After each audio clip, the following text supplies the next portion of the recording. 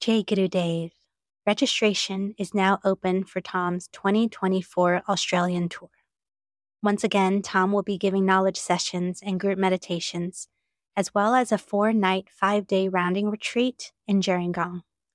If you haven't learned Vedic meditation yet, Tom will be teaching Vedic meditation while in Sydney, as well as advanced techniques to those who have already learned Vedic meditation. Tom's Australia tour runs from June 6th to the 30th, and you can find out more at tomknowles.com/Australia.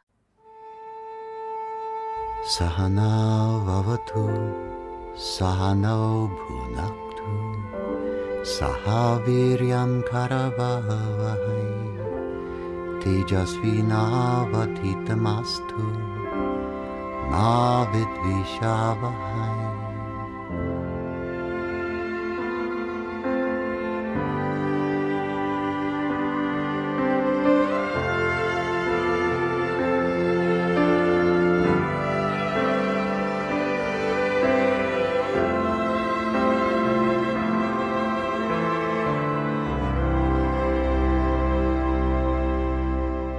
What are your thoughts around emotional healing through somatic and other body awareness therapies?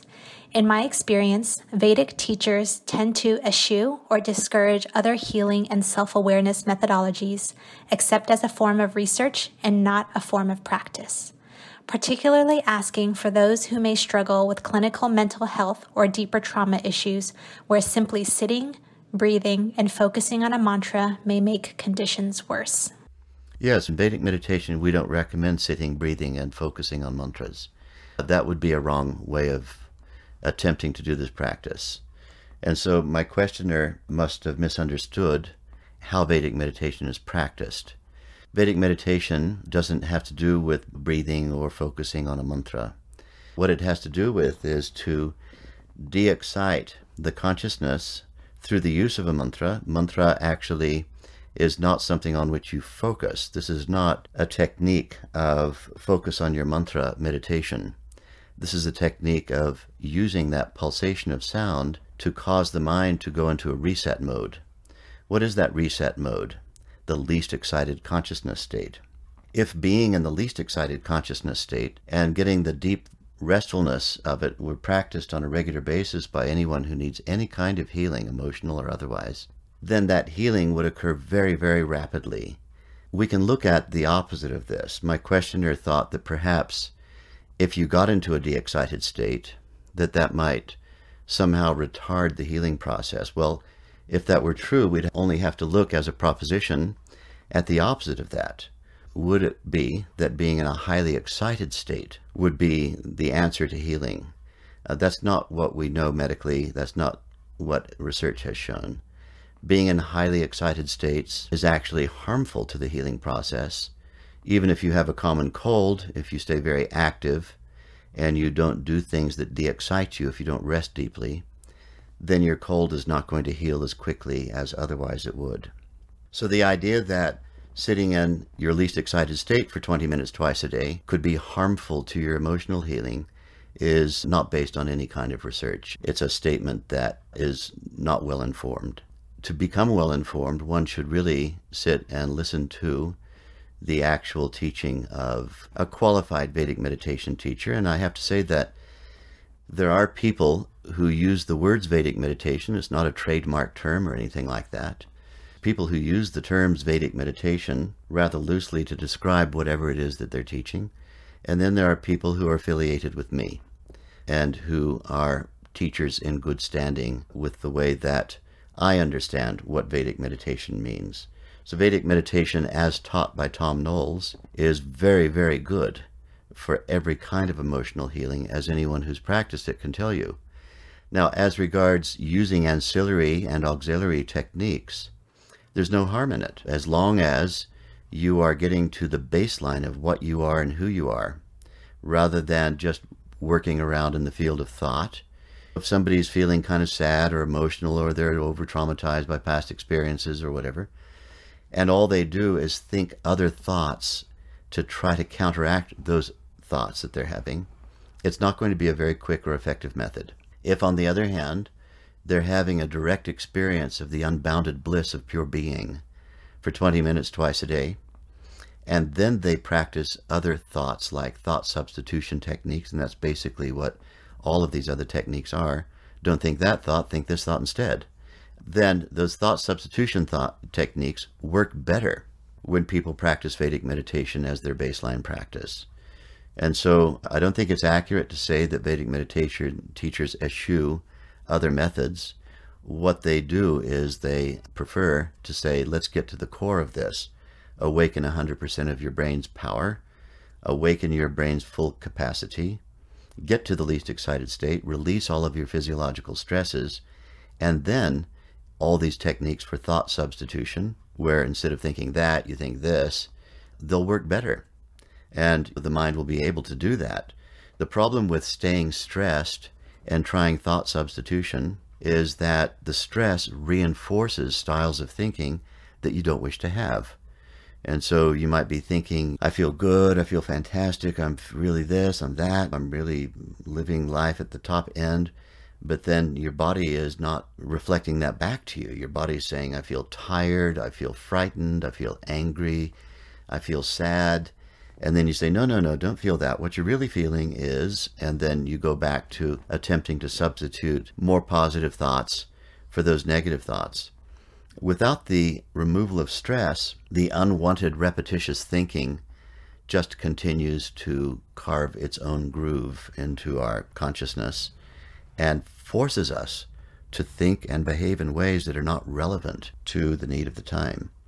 And so stress has that effect of forcing us to behave in ways that are no longer relevant to what's needed in our life.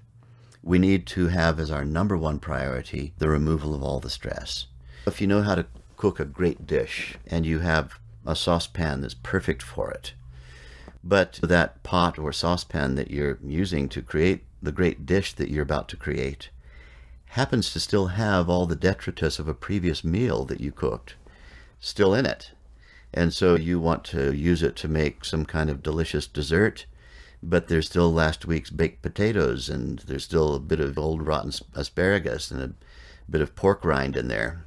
And you're trying to use that pot, and all you're doing is putting new fresh ingredients into a dirty pot and trying to cook things up. It's going to pollute the entire process. And so teachers who teach Vedic meditation in the way that I've trained them to teach will always recommend clean the pot out first. Clean up the nervous system, clean up the consciousness. Do that through acquiring that least excited state for 20 minutes twice a day. Awaken the bliss inside. And then practice whatever else seems to work for you. In addition to this, no harm. Hi, Tom. This is Diego from Brazil. I'm curious on your thinking around comparison thinking and on believing that you haven't accomplished enough with your time here, particularly as a meditator. Thank you. Diego, thank you for your question. And really, I want you to return to the podcast on the subject of the process is the outcome. In our life, we very often postpone our celebration of life until we reach what we would call some kind of crescendo of achievement. The idea being, and the sequence of thoughts is, that first I think a thought, and I think about what could be done. Then I commit to action, and those actions, if they're effective, will bring about at least an achievement. And if I repeat this process of thinking, meaning planning, and acting and achieving, I should end up with a super cluster of achievements, and then I'll be satisfied. And the fact is, no, you won't. Because no amount of achieving things actually is capable of bringing us fulfillment. What's lacking in your assessment is not so much the achievements and having a lot of achievements on the scoreboard, but a more important thing that we want to have as our greatest achievement. Are we able to enjoy the process?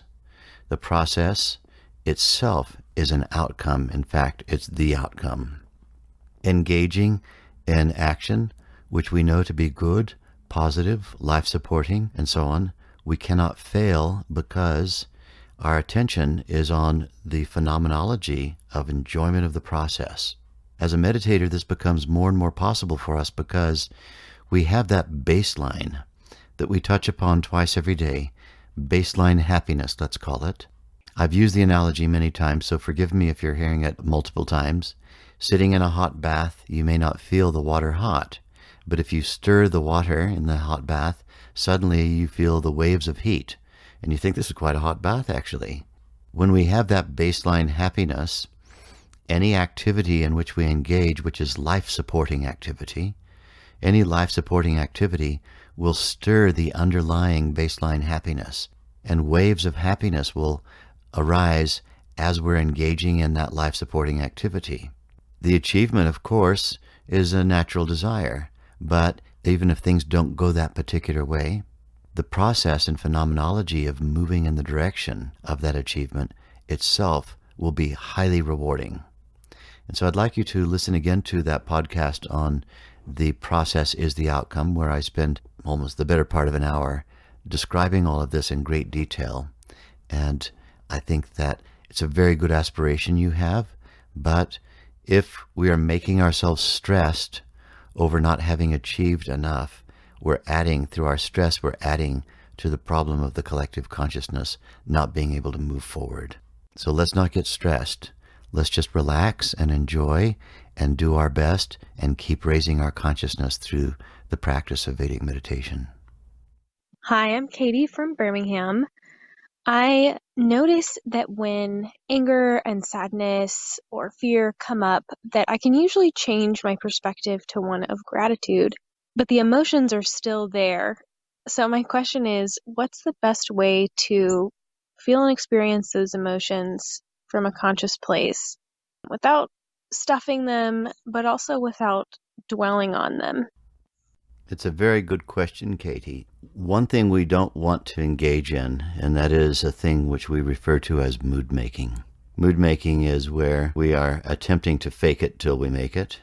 Sometimes our emotions need to find their natural outlet and expression, and we do need to feel them. Usually, there is a sensation that accompanies any emotional state. And by sensation, I mean some body sensations.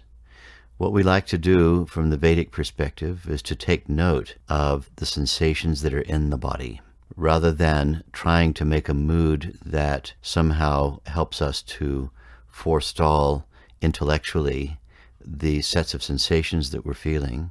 We like to let our attention be on the body and not to ignore the body. After all, when we say, I have a feeling, and we're talking about emotions, we also know that we have a physiological sensation, a physical sensation in the body that accompanies that feeling. I'm in love. That's a feeling in the body. You can feel it. I'm sad. You can feel it in your body. I'm fearful. I can feel it in my body. I'm angry. I can feel it in my body. I'm happy. I can feel it in my body. So from the Vedic worldview perspective, we like to attend to body sensations. And for those of you who have learned the Vedic meditation technique from a qualified teacher, you can sit with a teacher and go in detail into this practice. It's a practice that is ancillary to the practice of Vedic meditation itself. The main thing, though, is to continue practicing Vedic meditation twice every day to establish our inner awareness in being. Being is that unboundedness that cannot be broken. It cannot feel fear. It does not feel anger. It does not feel sadness. It's an all-inclusive state whose own nature is supreme contentedness. We call that bliss, but that kind of bliss is not blissful as in waves of ecstasy. It is a supreme inner quietude. And that quietude is there for a reason, because when a wave settles down and goes in the direction of merging again with the ocean from which it comes, that wave spreads out and spreads out and spreads out and becomes the ocean. So the overall strategy, all tactics aside, is to continue practicing Vedic meditation, and every day, twice a day, in a non-negotiable fashion without making any excuses. And then as we do that, as we remove the stress from the body, then more and more our capacity to meet successfully, interactively, the demands of change will grow and grow and grow, and will gradually and gradually become fearless. Fearlessness is the pinnacle of human evolution. In the meantime, if you've not yet had a chance to learn Vedic meditation, please look into that as soon as possible, but you can attend to the sensations in the body. By letting our awareness go to body sensations, we are settling our awareness into what our body is asking us to do. Our body is saying pretty much, pay attention to me. But our mind, our intellect is whirling around thinking thoughts, thinking, and even trying to think about how not to think is also thinking. So they just adds some more furious activity to the whole process of thinking. It can be very de-excitatory simply to attend to the body sensations. And there's a much more specific technique of doing this, which you can learn from any qualified teacher of Vedic meditation. Jai Gurudev.